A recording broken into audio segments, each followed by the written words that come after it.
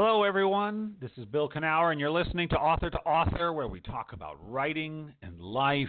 Because what it takes to write the book you want to write is also what it takes to lead the life you want to lead. You know, it's true.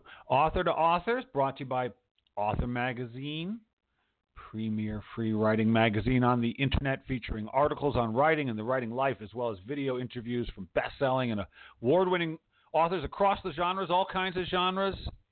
Sometimes we do literary, sometimes we do suspense, sometimes we do romance. Right now I got my conversation with the one and only Damon Suede, president-elect of the Romance Writers of America. Damon's a fascinating guy, has a lot to say. Brilliant guy, kind of, I have to say. Check it out. Check it out at authormagazine.org. Next week, or next month, I'm going to put up my conversation with Donald Moss, he of writing the breakout novel. Wonderful agent and teacher and writer and just a good guy. Anyway, this is all on authormagazine.org. Check it out. You're going to love it if you don't know about it already. And we're funded by the fabulous Pacific Northwest Writers Association. These people have been supporting writers from pen to publication since 1955. Great organization. We had another great conference. Happens every September. We're going to do it again next year. We're taking a little break right now, but, you know, just start up. We have classes. We have a monthly meeting. I think we'll be teaching in a couple of those. And if you don't live in the Northwest, but you were interested, it doesn't matter. You can become a member, and then you can have access to those monthly meetings virtually through the magic of the internet. Yes, you can. See, we're a modern organization. So check it out at pnwa.org. Yeah. Okay. Anything going on with me? Not much. I'm going to be down there next week. Good Lord. Next Thursday and Friday, I'm going to be teaching 3 classes at the Writer's Digest Novel Writing Conference in Pasadena. Oh, yes, I'll be teaching 3. It'll be a lot of fun. Alice Hoffman's going to be there. A bunch of other good, I don't know, some other teachers. I don't know who else, but I know Alice. She's going to be giving the keynote. She's a wonderful lady. I had the chance to interview her a couple of times. Anyway, if you're there and you like the show, say hello, right? That's what we do. Say hello. Don't be shy. All right. Now, speaking of the PNWA, they have a conference every year, and one of the things they do is they give out the Nancy Pearl Book Award. I believe there's 2, fiction and nonfiction. Maybe there's a third. Maybe it goes mainstream. Anyway, I think 2 or 3 win. It's kind of a prestigious award now. Well, today's guest, debut novelist Susan Welch, she won it. She did. She won it for her first book, A Thread So Fine, which talked about, well, I don't want to tell you what it's all about. It's sort of based somewhat on her experience as an adoptive child, but it's fictionalized. Well, we don't want to get into the nitty-gritty of it. Suffice it to say, she wrote a book, she won an award, and now she's going to talk to me, I hope. Susan, how are you doing? I'm doing great. Thanks very much, Bill. How are you? Susan, I'm doing fabulous. Thank you. Thank you for taking the time to talk to us. I know you're a busy woman, but yet here you are. And we're going to get to know you a little bit, I hope. Let me see. So first of all, congratulations are in order. You're a prize winner. What do you think of that? Thanks. Thank you. You could have knocked me over with a feather. It was a lovely surprise. I'm a huge Nancy Pearl fan. Yeah. I used to own a bookstore, and we always loved whatever Nancy had to say or recommend. And, of course, I love the PNWA as well. So it was a win-win. Wow. Where did you own that bookstore? West Seattle. It was called Hullabaloo, and it was only around for 4 or 5 years in the early noughts, but we all loved it. Wow. A lot of fun. Well, so books have been a part of your life at least for a while now. So A Thread So Fine. This is your first novel. You have it has an interesting sort of creation story, so to speak, which I want to get to, but you're not 25 years old and fresh out of an MFA program. You came to this a little bit later. Have you been someone who's been writing all her life, but very sort of casually? What's your relationship to writing been?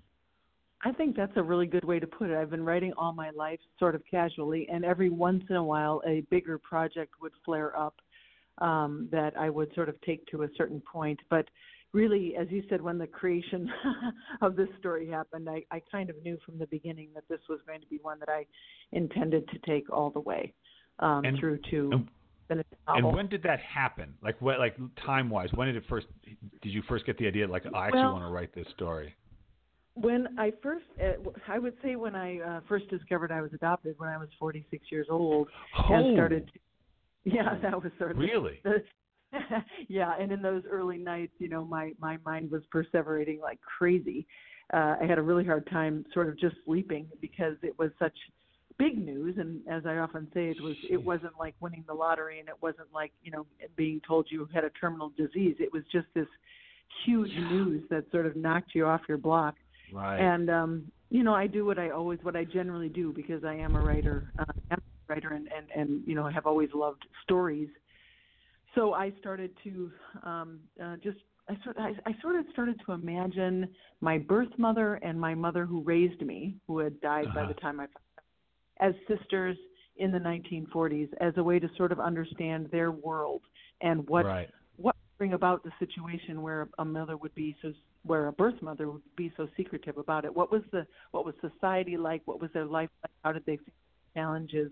That kind of thing. And it worked. I would sort of lay in bed and think about Shannon and Eliza. And the very first thing that I had to do was I had Eliza write a letter to Shannon. And that letter is actually still in the book. And so, in your version, your birth mother is Eliza? Well, it's not that linear by any stretch. Okay. This is really, right. it ends up just two women, because I didn't know Okay. my birth mother or anything about her when I first discovered this news, and my mother had passed away. So while I went down the realistic journey of trying to find my birth mother and come to terms with it, I sort of had this parallel creative story going on, and it was both cathartic and informative, I would say. Do you mind? How did you learn? This is such an interesting. I've worked with some memoirists who've gone through this. How did you learn at that age when a lot of the characters have passed away? How did that information come to you? Well, they really aren't. There are only a few things in the story that are directly related to my people, right? So the most sort of obvious or direct one is that my mother, who raised me, Betty, actually did have tuberculosis in 1946 or 7 as a 18-year-old. And she did spend a year in quarantine and underwent draconian surgeries that changed the course of her life. And so that was sort of the anchor. That was the one thing that I wanted to write about because I had found it so interesting as a kid. Not interesting, but like wild, to think that mother would spend a year in a bed, not just in hospital, not just in quarantine, but in bed.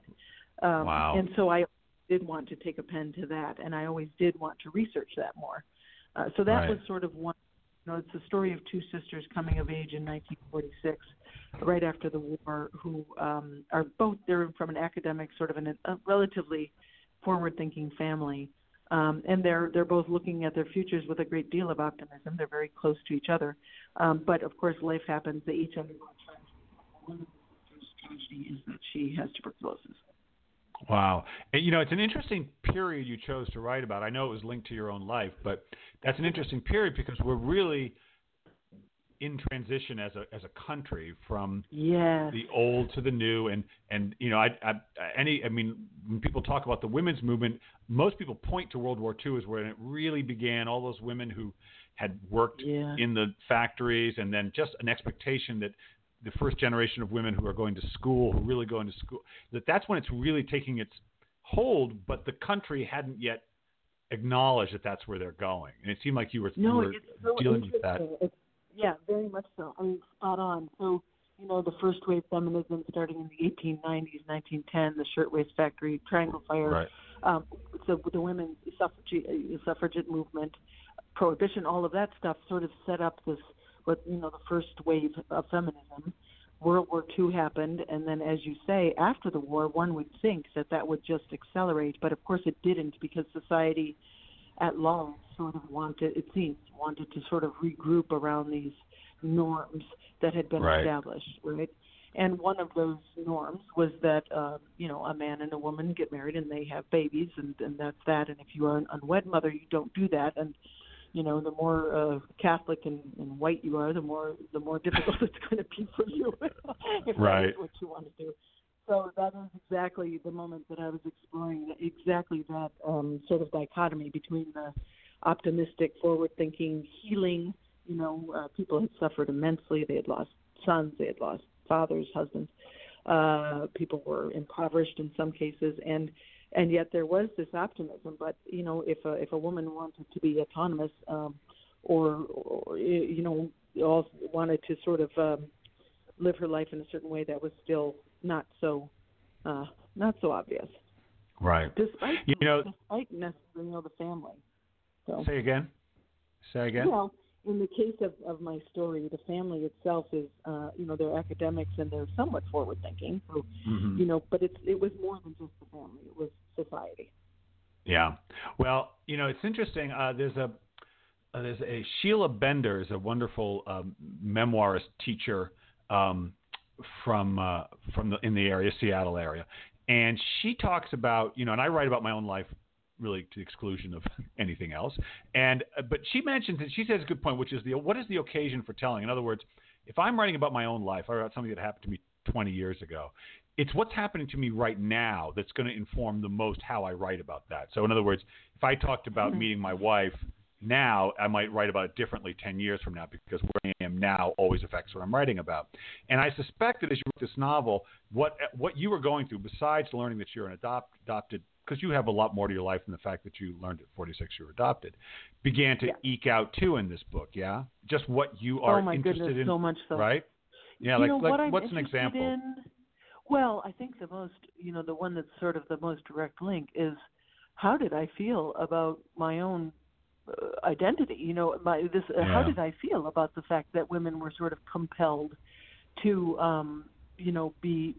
go into these homes for unwed mothers and give up their children? And how did I, now from this new perspective of a child who was searching for a birth mother, how did I feel about that? And it might seem like the answer is obvious, but it isn't. I think I felt it's quite complex, and I don't think that there's a wrong way to do it. And I think it made me very compassionate about where society was a little bit, and also what women were facing in the context of a society that still maybe wasn't as talkative as we are. They didn't do therapy necessarily, and in the case of the other traumatic event, there was no easy out for that character.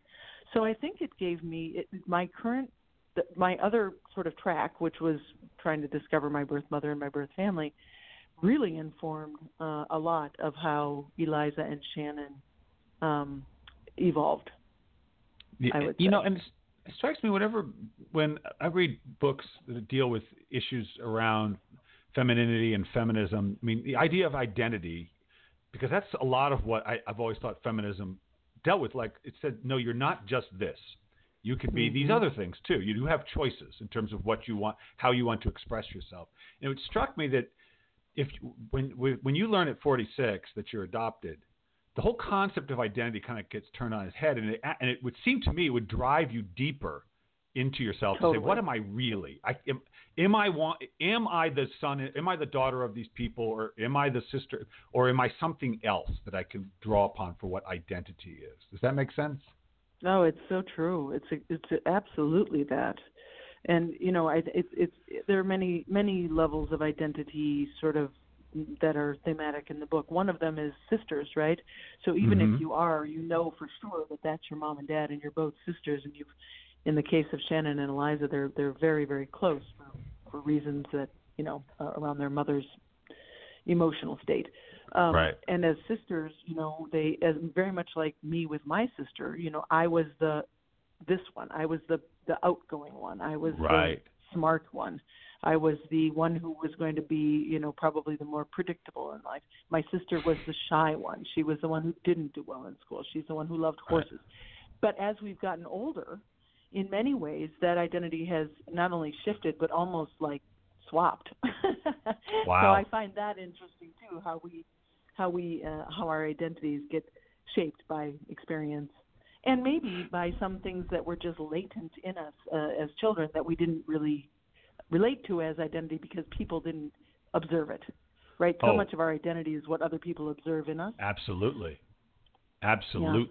Yeah. And I think also I work with clients one-on-one, and I've noticed myself that I think we often take things for granted in ourselves that are our greatest strengths that we don't even acknowledge, and we just, because they're just like our feet, we're so used to them, but they're actually some. And because other people don't call them out, right. And that's exactly what happens in the book. Really, is that Shannon's sort of uncelebrated strengths become key, and Eliza's misunderstood weaknesses become, key. Right. And, it's funny, you talk about identity. My brother was like the funny one, the actor, the funny one, and I was the writer because that's what I wanted to do from the very, very early age. But my brother John always was interested in writing and storytelling, and he does a lot more writing now. And he was talking to me, he said, it's hard, because you were the writer. And it strikes me that being willing to put the mantle of writer on your shoulders or your head, that's hard for some people, because especially maybe, like I said, because you came to it later, that's something we sometimes, if you are someone selling books, authors can sometimes be seen as special people, or writers are special people, and you don't feel special. Did you have trouble with that role, calling yourself an author, calling yourself a writer, when you decide to take this book on seriously? Yeah, syndrome. Sure. Yeah. Of course, especially when you're, in the middle of the night and you're doing your third revision and you have to work the next day, and, and all of that, you're like, what am I doing? Why am I doing this? I'm not even a writer, but of course I am a writer, and I've been a writer for decades, and I've always, since I was little, given myself that title, in a way, even though I've never published, had before this point, at least nothing fictional. And, it's a real, but you know what, this time, so that's, I think, a fairly common trait that many of us have, whether it's writing or whatever else we aspire to do. But this time, right from the beginning, I told myself that it was different this time. I told myself I was going to see it through regardless of where it took me. And I wasn't going to be driven by sort of the splash in the pond at the end, right? It was going to be, I was going to do it for me because I felt value in it. And I mean, I know that sounds obvious, but it really wasn't for me at that point in my life. I felt like I needed that. And that was also quite important. Now, that's critical, because when you write a book, no one's telling you to do it. No one's giving you a check to do it. No one's probably giving, especially fiction, no one's giving you, for nonfiction, you can get contracts beforehand, but fiction is sure not happening. And you absolutely have to really set your intention. Because it's no one's going to do it for you, and it makes a huge difference setting it ahead of time, and not just sort of stumbling along and hoping you still have the stick with itness that you need at the end. Now, I think it's critical, and I think it's not. I don't think people understand the power of that, especially with their first or second book, where they're still starting off. I think it was a very good choice on your part. Yeah, that, and I remember I was at the Hugo, I don't know where I was, some conference. I suppose it was maybe the first conference I went to, which was a children's book. I first thought this was going to be perhaps YA. But at that conference, somebody said, do not call yourself an aspiring writer. You are a writer. Right. No, it's true. So, yeah. Yeah, because you're aspiring, that's one day you'll do it. But, right. Well, and also, the thing with writing is, publishing is great. You get to have conversations like this with me. Isn't that great? Or you get to meet and there's a lot of really nice things about publishing your work and sharing it. I always think that's the natural trajectory for creating something you love, is sharing it. But the experience of writing, as torturous as it can be sometimes for people, is the gift in the end, is the win, the actual experience of when you're in the zone of when it's coming and you're discovering. That remains, for me and for all the writers I know, the thing that brings them back more than I did it, I published. It's nice, but I still don't think it compares to the actual experience of going deep down that rabbit hole and having that wonderful lost in time experience of discovering writing. Yeah? So true. So true. so true. I remember with my third revision, my editor, or after my second, she came back and said, my developmental editor, if you really, it's great, lots of good things. Here's what I would do, 1 through 6. She said, and number 7 is you really need to unpack all of these chapters and write them from different point of views within the chapters so that they're more chronological.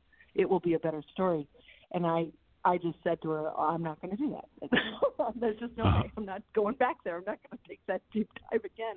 It's too exhausting. And I put it down for about 5 months, 6 months, and but I kept thinking, you're going to do it, You are going to do it. Of course you are, because she's right. And I did it. And once again, you find yourself in that place of exactly where you really want to be, right? Yeah. Which is seeing your story like a big broadcloth. And yeah.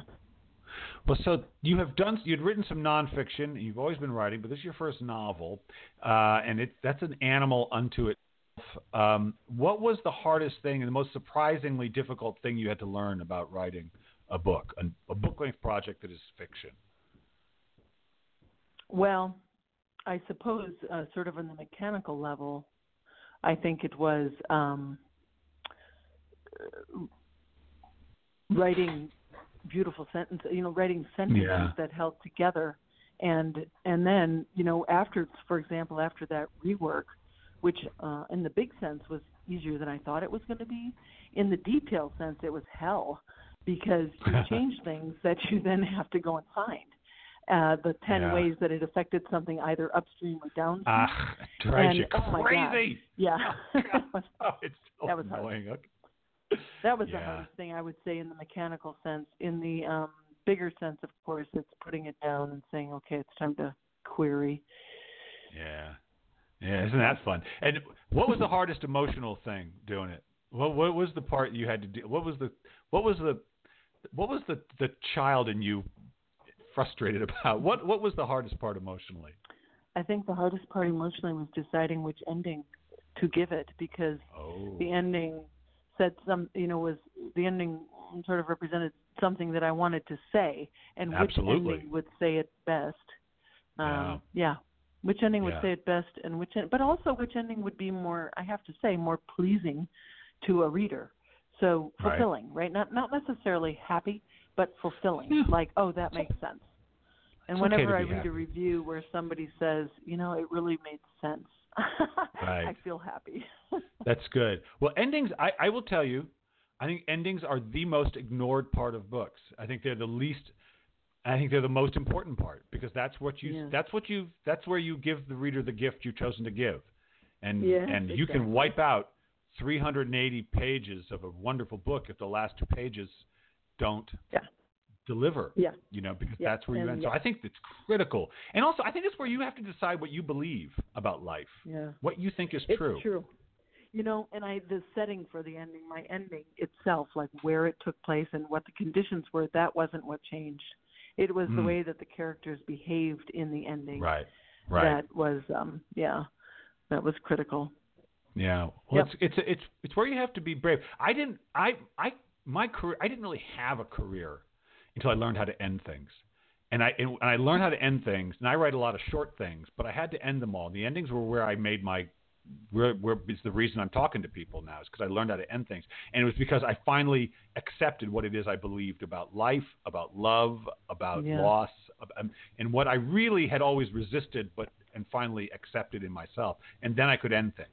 And I think I do think it's where writers lose their nerve, is they're afraid to come out and just be honest about what they think is true or not true. Oh, yeah. Yeah, I think that's so true.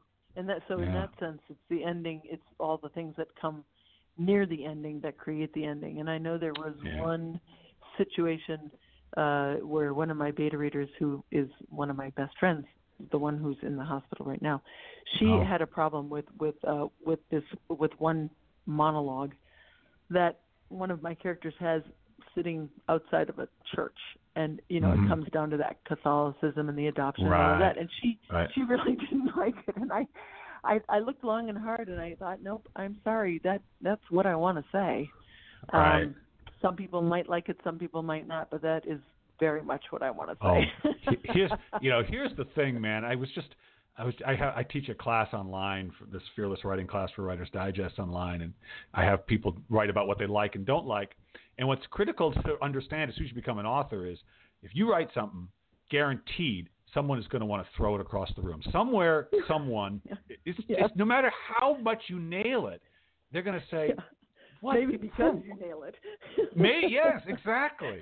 Like, you just have to make peace with that. And what's awful is you have thrown a book maybe across, maybe not literally, but you have put a book like, I just hate it. And to think that you're now the one inspiring that in somebody, because it's going to happen.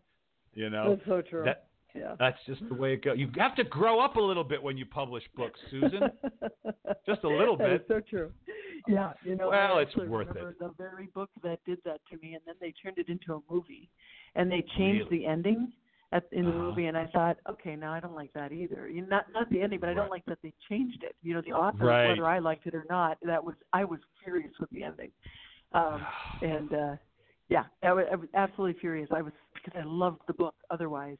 And now we all want to know. We won't ask because I'm not going to rat on writers because I love them all.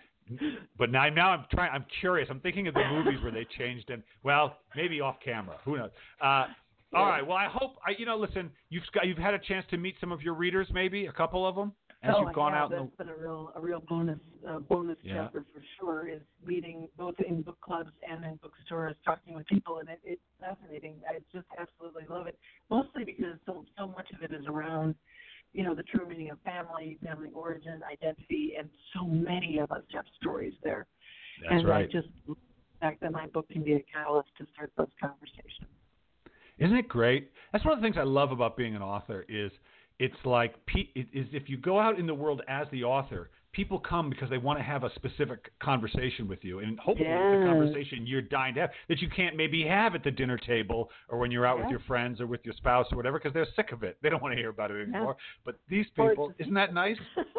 Yeah, it's amazing. I've been totally humbled by that. It's been wonderful. I've met some amazing people who have stories or, who are just now finding the courage to come out about secrets. Yeah. Oh, it's good stuff. It's a blessing. And, here's the thing, Susan. You're reaching people you'll never meet.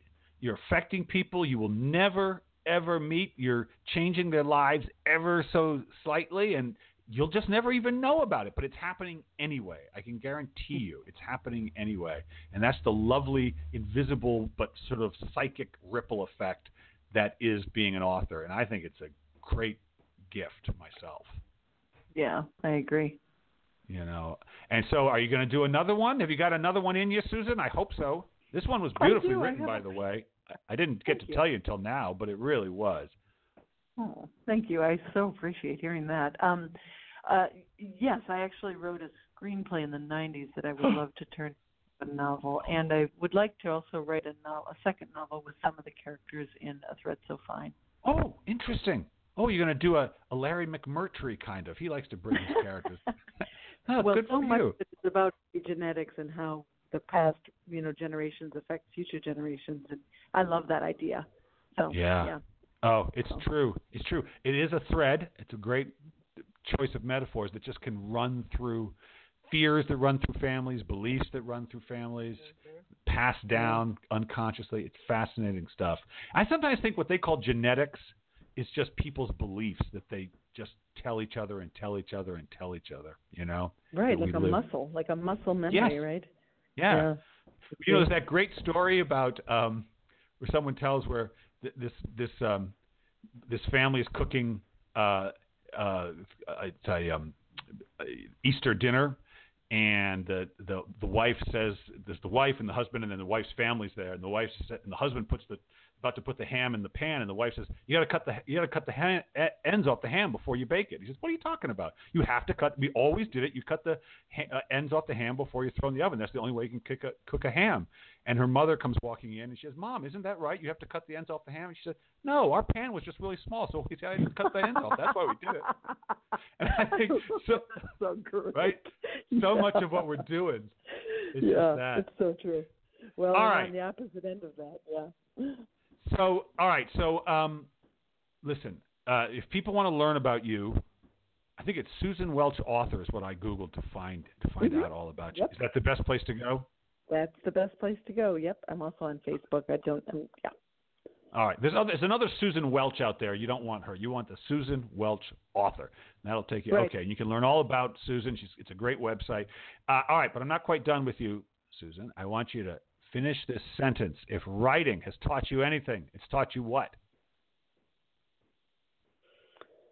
The importance of really sometimes doing things just for yourself, just for your own edification or betterment. Yo, absolutely. You know what I think, Susan? I think sometimes that's the best reason to do anything. Maybe. Yeah, hard. Yeah, sometimes. But absolutely. Well, good for you. It's a good lesson to learn. Take it forward. Spread it. Share it. Good luck with this book, and good luck with all the ones I hope that are to follow. Thanks so much, Bill. It was a blast talking with you. All right. Take it easy. Bye-bye. Bye-bye. Yes, people, do it. They say do it for yourself. That doesn't mean you don't share your work. No, you don't. Of course you do. But I'll tell you, if you've read my blogs, if you like those, when I started publishing those, the one who benefited the most from them first was me. I always felt good at the end of them. And I thought, well, I don't know if anyone's reading them, but man, I feel good. And then people told me they felt good too. I did it for myself, really, and I still do. But then I share the gift I gave myself with everybody. And that's what we all do when we write. Yes, we do. I want to thank my producer, Mr. R.J. Jeffries. I'm going to be back with another Nancy Pearl Book Award winner next week. Oh, it's going to be great. Till then, go find something you love to do and do it.